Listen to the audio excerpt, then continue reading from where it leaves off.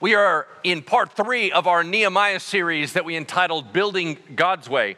And I entitled today's message, Our Own Worst Enemy. And I want to begin by drawing your attention to, if you follow the app, it would be the fill in the blank. Otherwise, you're just taking notes, right? You can take those. But I want to begin with just a couple questions. Why do some companies thrive while other companies don't? It would be interesting if you could just say, well, some companies have high quality product and some don't. But I have been to Walmart and Target and there's a lot of garbage on the shelves. So I am not going to say that everything that is produced and every company that is massive builds great stuff. Quite frankly, I don't think that that is the case.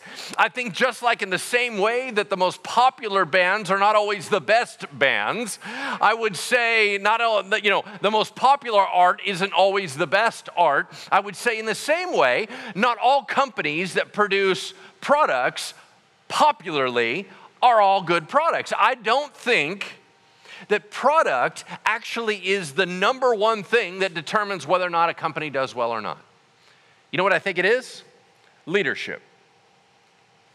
I would much rather invest in a company that has an inferior product with great leadership than an excellent product with terrible leadership. You see, it's almost impossible for us not to have heard of a Christian leadership guru by the name of John Maxwell, right? I mean, most people have heard of that. My favorite book that he wrote was called 21 Irrefutable Laws of Leadership. And in that book, he said a line that he has become famous for. He said, everything rises and falls on leadership. Everything rises and falls on leadership. I would suggest to you that our Christian faith is evidence of that. We're called Christians. Why?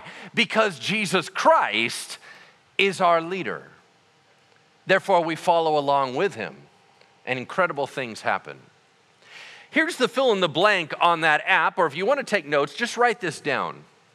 The right work requires the right leadership. The right work requires the right leadership. What does that have to do with us? We are in a series and in a year where we're trying to build our lives to become all that God intended us to be. That means if we want to build God's way, we need to lead ourselves rightly. See, once again, I always want to push you towards intentional living. Not where I just hope I'm going to grow up to be a great Christian person. Oh, I just hope that everything comes in line. Oh, I just hope that I become mature in my faith. We need some intentionality and some purpose to lead down that way. And part of that is just leading ourselves well. Because it's one thing for other people to lead us, but we have to have some ownership of the concept of leading ourselves. Most of us are not quite as in control of how we live as we would like to assume. If I asked you and I said, who's the boss of your life? And after we wrote down Jesus, because Jesus is always the right answer on a church quiz, right? We would say, what? Well, I'm in charge of me. I get to decide what I do. Are you sure? Because I don't think that's true. And you can find out. Here's the question. Are you living the maximum life and are you completely content with every part of your life? If your answer is no, then you're probably not as in charge as you think you are. Because why not? Why isn't it perfectly the way you want it? Because you may not be the only one at the controls. Let me give you an example. Most of us live pushed around by passions, cravings, habits, needs, wants, addictions, fears, and the list goes on. Why do we do what we do? It'd be so neat if we just said, because I chose to. But we're smarter than that. There's a bunch of stuff in our lives we would rather it not be there. And there's a bunch of stuff that is not there that really needs to be there, yeah? So we need to take the reins of our life and start building on purpose. This is where we're going to be in the Bible today. Would you turn with me to Nehemiah chapter 5? We're going to be walking through the story once again of Nehemiah, this Jewish man who went back to rebuild the holy city of Jerusalem. And it was tough. The first time we got together, the part one of the series, God lays a vision on his heart and he has to wrestle through, Lord, are you really talking about me? Do you really want me to do this? This is a massive job. I'm not the right guy. But God said, yes, you're the man. Second time we got together, part two, there was just attack from everyone that didn't want it to happen. And I was telling you that when we build God's way in our lives, as we are becoming who God wants us to be, we have enemies that don't want that to happen. Who are the enemies of a Christian? We only have three: the world, the flesh, the devil. People are not our enemy. People are not our problem. The world, the flesh, the devil, that's what makes everything so challenging and difficult. That's our opposition. So when we get together today, here's the point of today. You see, while Nehemiah is doing a difficult job and getting attacked from the outside, he also has problem in his own camp. Like even the people he's trying to serve cause problems. And that's what we got to figure out, how's he going to lead out of that? Because, man, sometimes we're our own worst enemy. Yeah? Pick it up at Nehemiah chapter 5, verse 1. Now there arose a great outcry of the people and of their wives against their Jewish brothers. For there were those who said, with our sons and our daughters we are many. So let us get grain that we may eat and keep alive. There were also those who said, we are mortgaging our fields, our vineyards, and our houses to get grain because of the famine. And there were those who said, we have borrowed money for the king's tax on our fields and our vineyards. Now our own flesh is as the flesh of our brothers. We're all Jews. Our children are just like their children. Yet we are forcing our sons and our daughters to be slaves. And some of our daughters have already been enslaved. But it's not in our power to help it, for other men have our fields and our vineyards. All right, let's pause there for a moment. What's the problem?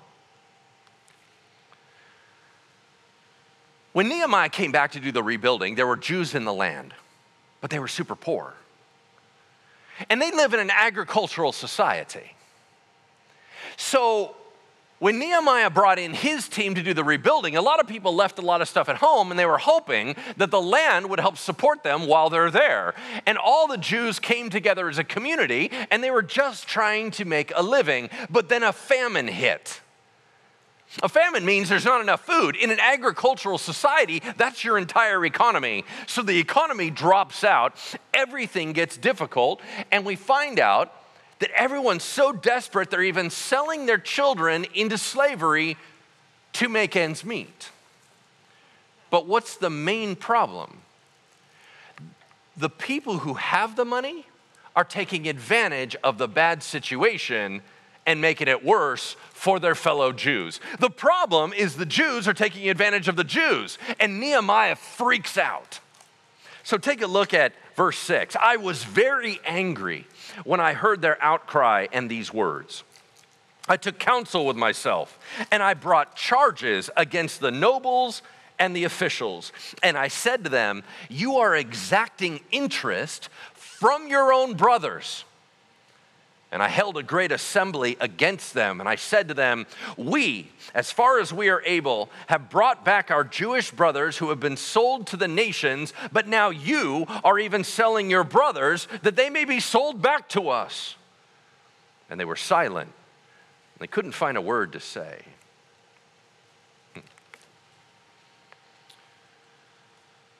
When you hear stories like this, how do you think it really happened? Because, I mean, when I read the Bible, I just think about real life. Was it really that there was a group of wealthy Jewish men and women going, whoa, you know what I could do? I could sell my fellow Jews into slavery. No, it's way more normal than that. Here's what I think happened. All right, everybody, an economic recession just hit. We need to lock down our funds and hang on to what we have. I have no idea how long this famine is going to last. Everybody get real conservative. Once again, don't deplete your savings. Anywhere you can see to be able to make an extra dollar, that's the only way we're going to kind of make it through this. So, hey, if you have money, by all means lend it out, but this is an opportunity. We need to be able to make some interest on what we loan. I think that's actually how it started. But then, things just kept getting worse and worse and worse, incrementally. And it took a good leader to lift his head up from the chaos of the moment and go, wait a second, something's wrong here. Like, I appreciate that you think you just kind of walked into this and you didn't mean to do something wrong, but are you looking at what's happening to our society? You acting normal is wrecking our society. Oh, sure, you only took some interest from those people, and you only took some interest from those people, but collectively, we're wrecking our society. And it's totally wrong. The idea that our children are being sold into slavery, I came here to rebuild a city, to rebuild a community, and you're tearing it apart. Out of what? You're looking out for number one, you. And this is where it gets personal. Because we read this story and we're like, man, those people are jerks. You sure that's not us? Let me ask you real quick about how you plan your finances. When the 2008 recession hit, what did you do with your money? I bet you anything you locked it down because you didn't know how long it was going to last. I bet you were looking and scouting for any possible opportunity to see if you could still make money during a difficult downturn. I bet you anything, your spending shut off. What happens when the spending shuts off? The economy shuts down. You know how we keep hearing these words in our society, whether you agree it or not, we keep hearing words like stimulus. When 2008 hit, there was a buyout. A buyout is just a big stimulus. So why is the government giving away free money? Because they know that our economy needs people to buy and sell, but when they get afraid, they lock down. And when you lock down, the whole thing comes to a grinding halt. So they're trying to infuse money into a situation to stir it up again so people will spend. Now, once again, whether you think that's a great policy or not a great policy, the bottom line is when people get afraid, they lock down, right? Here's the problem with that. It's justifiable selfishness. Because who's really going to go after you, right? If you hold on to everything and you become less generous during a difficult time, who's going to fault you? But what if it just exacerbated the selfishness you were doing normally? What if you weren't very generous in the first place, and now you're even less generous? This is where it starts getting a little bit crazy. I don't think it's because everyone intends bad. I just think people get afraid. Now, what does this have to do with us? Well, let me highlight one other problem with the Jewish people because it ties into our problem. The minute things got desperate and selfishness took hold, unity began to break down. When we personally shift from God building to self-preservation, what happens? We lose. Why? We will not share when we don't feel like we have enough. We will not extend grace when we feel we are being taken advantage of or living in unfairness. We will not help another person build when we feel like our own house is crumbling. When we're afraid, we're not generous. As long as we feel we don't have enough, we won't bless other people. But I have a question for you. If you wait to be generous when you have an overflow, how often are you going to be generous? I don't know about you, but in my life, I don't just have sudden windfalls of cash, right? Well, it was a Wednesday, and then money fell from the sky. Like, that's not a thing. It kind of feels like every day is kind of the same, right? You know, and you're just kind of doing what you're doing. So if we're talking about having a generous mindset, you have to have the mindset whether or not you have the perfect circumstance. Does that make sense? Let me tell you a little story.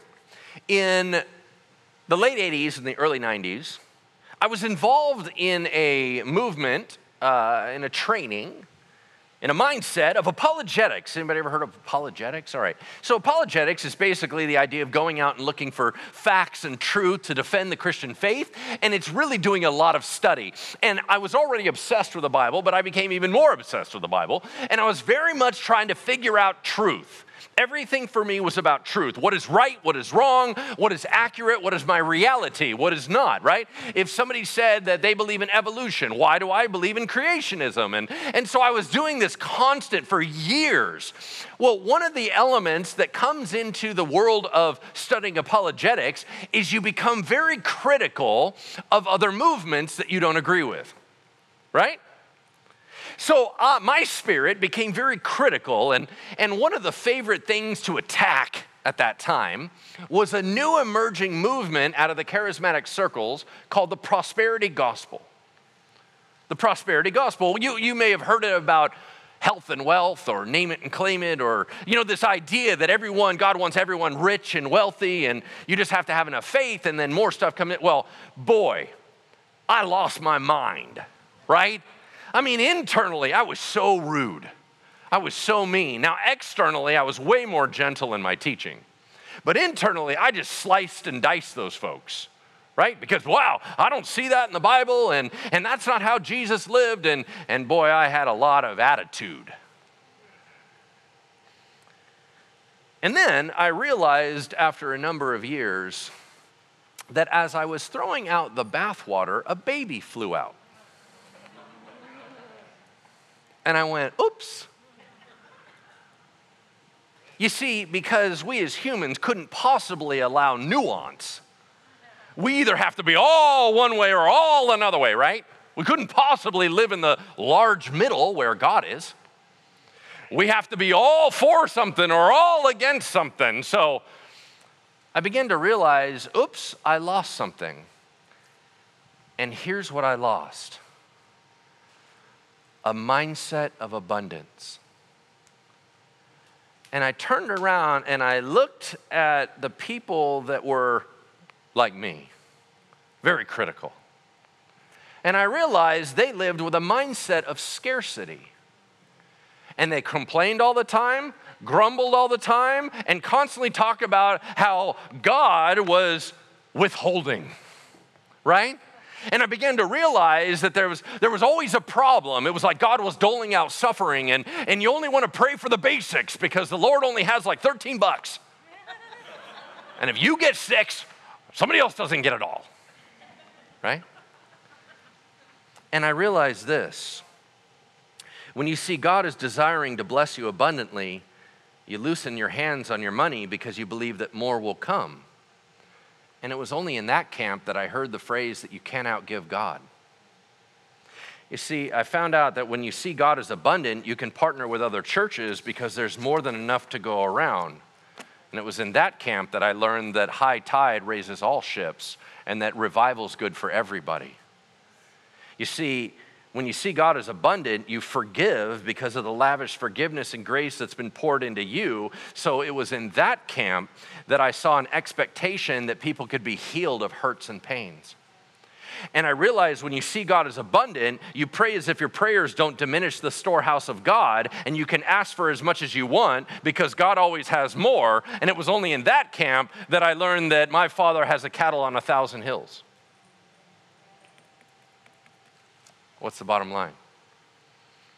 I don't agree with all the theology of the word faith movement or the prosperity gospel. But there is such a beauty in abundant thinking that our God is not just eking out little tiny blessings for his people. That's not correct. Our God loves us and wants us to be in joy. It doesn't always, our blessings don't always come in wealth. I get that. But why do we view like God only has a little bit? Why are our prayers so tiny? Why are we always holding back? Why are we always thinking that there's barely enough to go around and that if you get blessed, I have to be jealous because you took my blessing? Why can't we believe that there's blessings for all of God's kids? Why can't we believe that when the Bible says it was shaken down and running over, why can't we believe when God's word says, if you continue to pour into my kingdom, I will continue to bless you? Why is that wrong? It's biblical. Man, we just cannot live in a mindset of scarcity or we're going to hang on so tightly, we will never be generous people. Make sense? Yep, nobody thinks so. Let's pick it up in verse 9. Here we go, Nehemiah chapter 5, verse 9. So I said to them, the thing that you are doing is not good. Ought you not to walk in the fear of our God to prevent the taunts of the nations, our enemies? Moreover, I and my brothers and my servants are lending them money in grain. Let us abandon this exacting of interest and return to them this very day their fields, their vineyards, their olive orchards, and their houses, and the percentage of money, grain, wine, and oil that you've been exacting from them. And guess what the Bible says? Everybody agreed. What? When's the last time you publicly humiliated somebody super wealthy and they went, you're right, I will give it all back? Like, that's a miracle, people. You thought parting the Red Sea was a miracle. Try getting people to agree with a rebuke, right? Like, what? There's no way. But it required a leader to be able to see what collectively was going wrong. And the only way to do that is to get out of the tyranny of the urgent. What does that mean? It means every day is going to be demanding on you. So how do we make this personal? I don't know about you, but I don't tend to schedule out time for me to personally get away with the Lord and just reflect on who I'm becoming. Like, it almost feels like, well, we got stuff to do today, and we got this, and I got my job, and then I got this, and then we got this with the kids, and we got, isn't that how normal life goes? But wouldn't we change the trajectory of our life a little more if we quieted the noise and we said, Lord, who am I becoming? Who do you want me to be? I want to encourage you to do that. Here's the other thing I thought was interesting. Nehemiah called it as he saw it. That was super risky. I mean, he just called out all the wealthy people and said, you're out of line. Do you understand how that could have been bad? They're the ones probably financing his operation. Do you know how many pastors won't say things because they're afraid that the wealthy members of the congregation are going to leave? But Nehemiah did it. Why? Because it was right. So here's my challenge for you as you're growing in the Lord. Is it possible that you have mistakenly believed that to be a better Christian, you only need to be nice?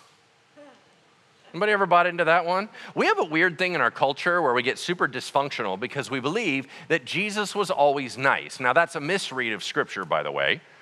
Jesus was not always nice. The whole throwing the table over and whipping people was not nice.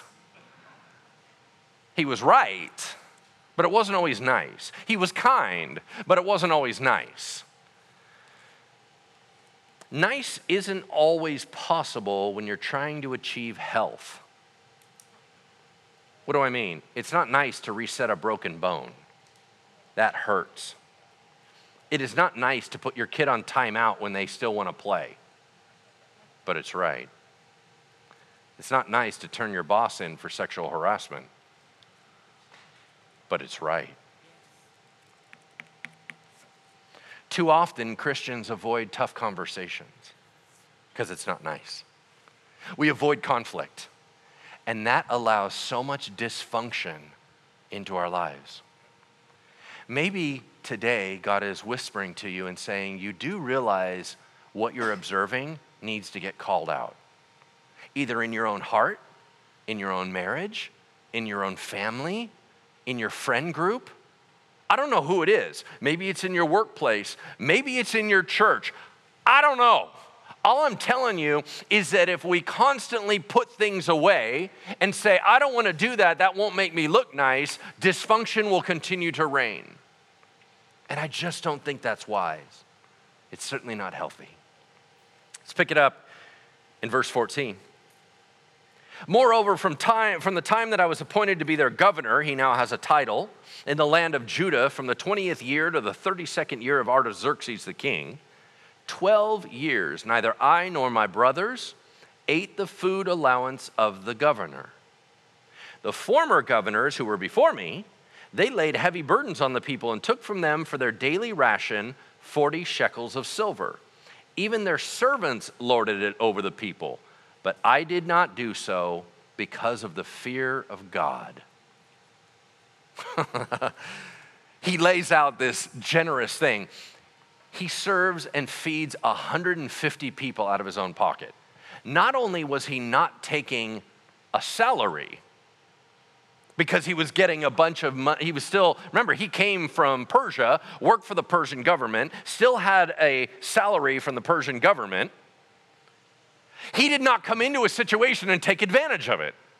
He's like, listen, God has already blessed me. I'm not here to take advantage of it. What I'm here to do is help people. And out of my own pocket, while they're going through a famine, while they're suffering and hurting, I will do whatever I can to alleviate their suffering. Wouldn't you want to follow a leader like that? I mean, that's incredible. What was his motivation? The fear of God.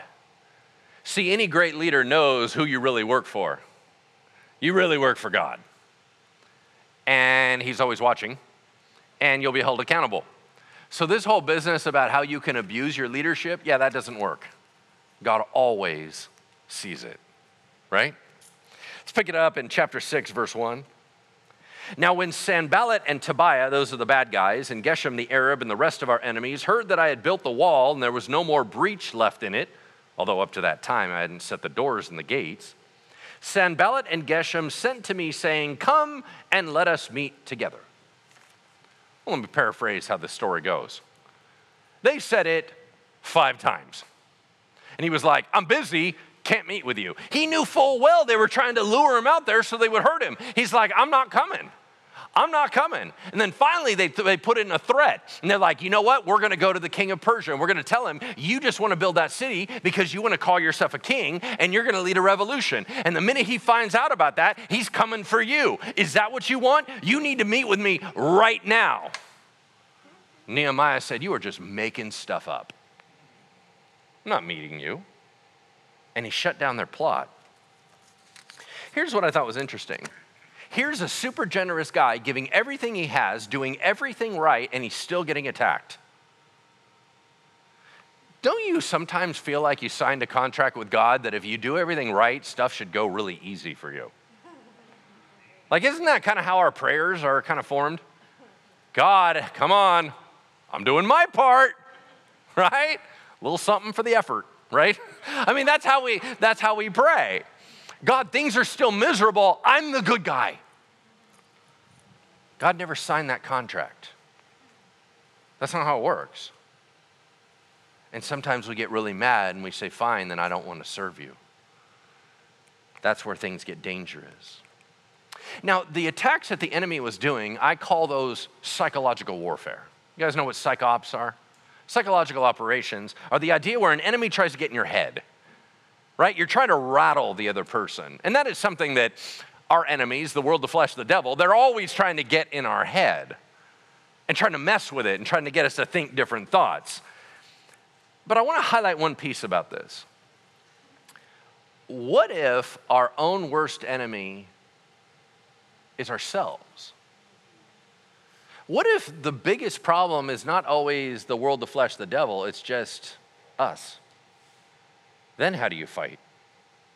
How do we silence our inner critic and our own condemning voice in our head? Well, let me tell you how this works. Our minds only regurgitate our influences, and our brains repeat back to us what it hears, whether it's a good idea or not. I don't know how many of you ever saw, you can raise your hand, did you guys see the Social Dilemma documentary? It was about social media. Okay, so on this documentary, they went through and they were talking about how social media is designed. And one of the things they were talking about was the algorithms behind platforms like Facebook and Twitter and all these different places, right? So if you're going to talk about how TikTok works or any of those things, how do the social platforms work? Well, they're based on mathematical algorithms, and they're based around a concept of interest. And what it meant by that was that what it wants you to do is repeat to you what you like. So if you click on something, in the algorithm it goes, oh, they like dog food. Because you click dog food to buy your dog food. And so it says you want more dog food. So the algorithm shifts and it starts bringing in ads for dog food. Then you click something else and you clicked on shampoo and it was like, oh, they need shampoo. So it spins that around. Then you click on a news story of nuns surfing in the Arctic Circle. And so it's like, whatever floats your boat, I'm good with that. So it starts sending you more nun surfing stories. Now, the way the algorithm works is it creates a constant same barrage that you will only hear what you want to hear. It is never designed for morality. It is only designed for interest. So it can't determine whether what it's sending you is real or fake, doesn't know whether it's good or bad, it just knows you want more of it. Did you know that our brains work the same way? Our brains aren't sure on what to hang on to and what to discard, so they just start bringing up thoughts that you've heard in the past. But what if you grew up in an abusive environment? What did you hear? Now, is that good or bad? Your brain doesn't know. It just repeats it. You're worthless. Wait, hold up. Are you worthless? No, the Bible says you are not. The Bible says you are precious. The Bible says that you're a child of God. The Bible says that Jesus came to rescue and save you from your sins, that he would be with you forever. The Bible says all sorts of stuff about you having power and authority and that the Holy Spirit dwells in your own chest. Like if we want to talk about value, that's what the Bible really says. So it's not true, but your brain doesn't know that. So, bing.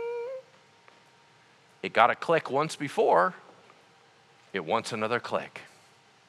You're worthless. And when you validate it, you click it again. And it sends that same pattern over and over and over again. You see, I'm not Pollyanna enough to think that we can eliminate negative voices in our life. I don't think that's possible. So we have to be better at filtering. Does that make sense? We have to figure out on what not to validate and what to discard and what to accept.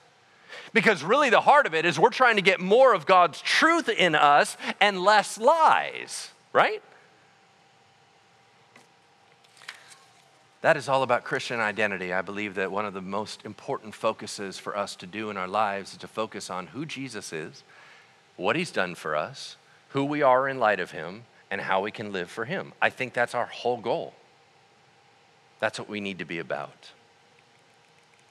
If we're going to build God's way, we need to lead ourselves rightly, and that means silencing the lies. In chapter 6, verse 10, a horrifying story develops. The bad guys hire a prophet to try to lead Nehemiah to hide in the temple so they can make fun of him and ruin his reputation. They hired a prophet. Shouldn't you be able to trust religious figures? Shouldn't you be able to believe everything that comes out in your church? Shouldn't you be able to hear any Christian leader at any time and trust what they have to say? Quick question for you. Is there such a thing as spiritual abuse? You better believe there is. Do you understand how insidiously evil that is? The very people you are taught to trust break that trust and hold it over your head. Nehemiah wasn't having it, and he was like, hold up, you don't sound like my God. I'm not following you. But how messed up is that the enemy would do such a low blow that he would use a spiritual voice to tell you a lie? So what do we do about that? How are we supposed to filter and sort out what's from God and what's not, right? We need to build filtering systems, not walls. Because there's a bunch of us that, once again, our pendulum swings too far, and we say, you know what? I don't want anything that could possibly be weird or messed up. And we live in a little tiny fortress all by ourselves, and God isn't with us.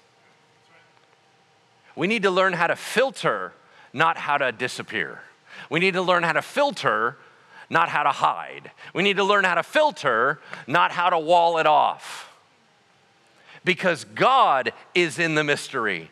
God is in the mess. The Holy Spirit and all that He desires for us means there's going to be a bunch of stuff you don't understand. Is it all dangerous? No. So much is glorious. But if you just want to live safe, you're going to live very quietly and all by yourself. And I don't think that's what you want. If we're going to build God's way, we need to lead ourselves rightly by learning how to sift and sort spiritual influences. All right, let's finish it up. In chapter 6, verse 15. So the wall was finished on the 25th day of the month Elul in 52 days. And when all our enemies heard of it, all the nations around us were afraid and fell greatly in their own esteem. For they perceived that this work had been accomplished with the help of our God.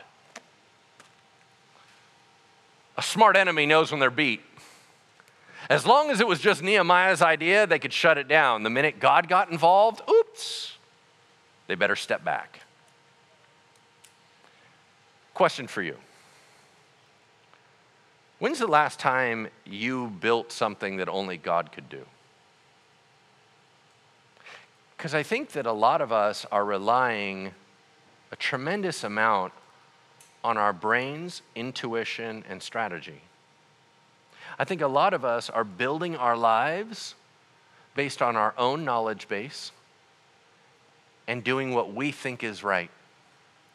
But where is the room for God to build something in you? Where is building by faith?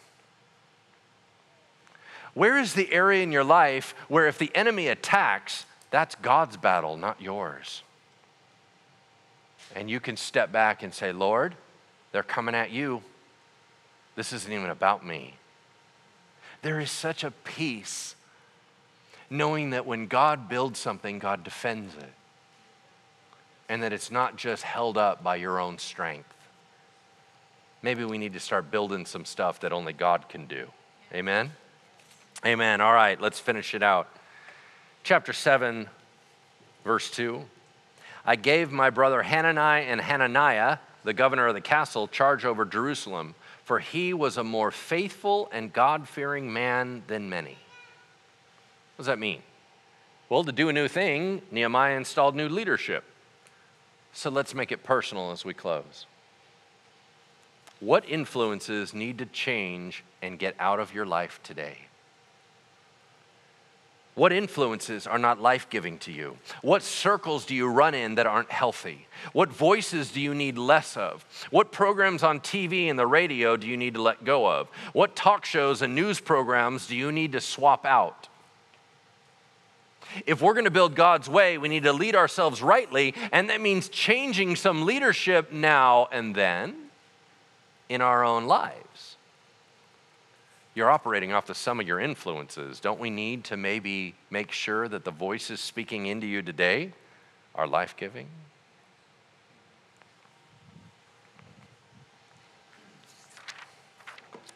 I wrote in my notes, my concluding line was this: don't partner with Satan. Well, that was clear. Because whether you use the word Satan Satanas or diabolos, which is devil. It means accuser, false accuser, and adversary. Please don't help the devil do his job. In your own heart, you're your own worst enemy. Why are you helping him do his job? In your own heart, you're accusing yourself. Falsely, I might add. Why are you helping him do his job? Is he not good at it? And he needs a little assistance. If he knocks you down, why are you still knocking you down? Because at some point, you got to take what he did and put him in the hands of your heavenly Father and leave it there. And say, I don't think they were right, Lord. Please tell me they're not right. And let him renew you and then lock it as truth. Amen? Okay, so here's what we're going to do. I want to just pray for a group of you. That I want to pray for those of you that been your own worst enemy lately. That your brain has gone a little overboard and you're picking on yourself all the time. You're critical of you and you've allowed the enemy to constantly repeat the same things from your past over and over and over. If you have any of those challenges, can you stand up? I would love to pray for you. I'm just going to pray a washing over your mind. Who in here needs some renewing of their mind, right? Maybe we've been picking on ourselves a little bit too much. Who else? Anybody else got that? Yeah, where we're always condemning ourselves and we're saying, I'm not good enough, I'm not that. Hold on. We're going to pray God's truth into you. Amen? Let's do that, and then we'll get out of here.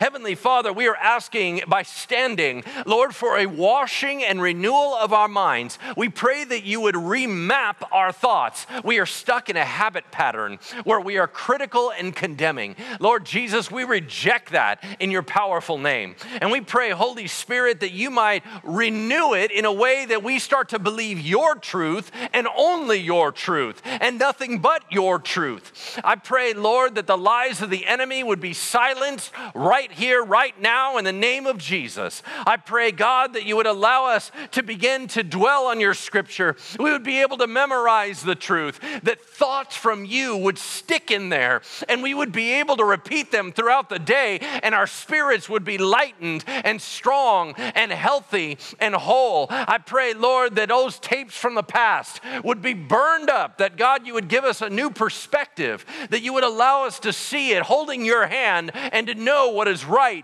and what is wrong. I pray that you would build us a filtering system so that we are not affirming the lies from the world, the flesh, the devil, that Lord, that we are only believing that which you tell us that is true. So God, we fall upon your altar and ask for a rinsing, that we would stop harming ourselves. God, I pray that you would set us free in the name of Jesus. Amen.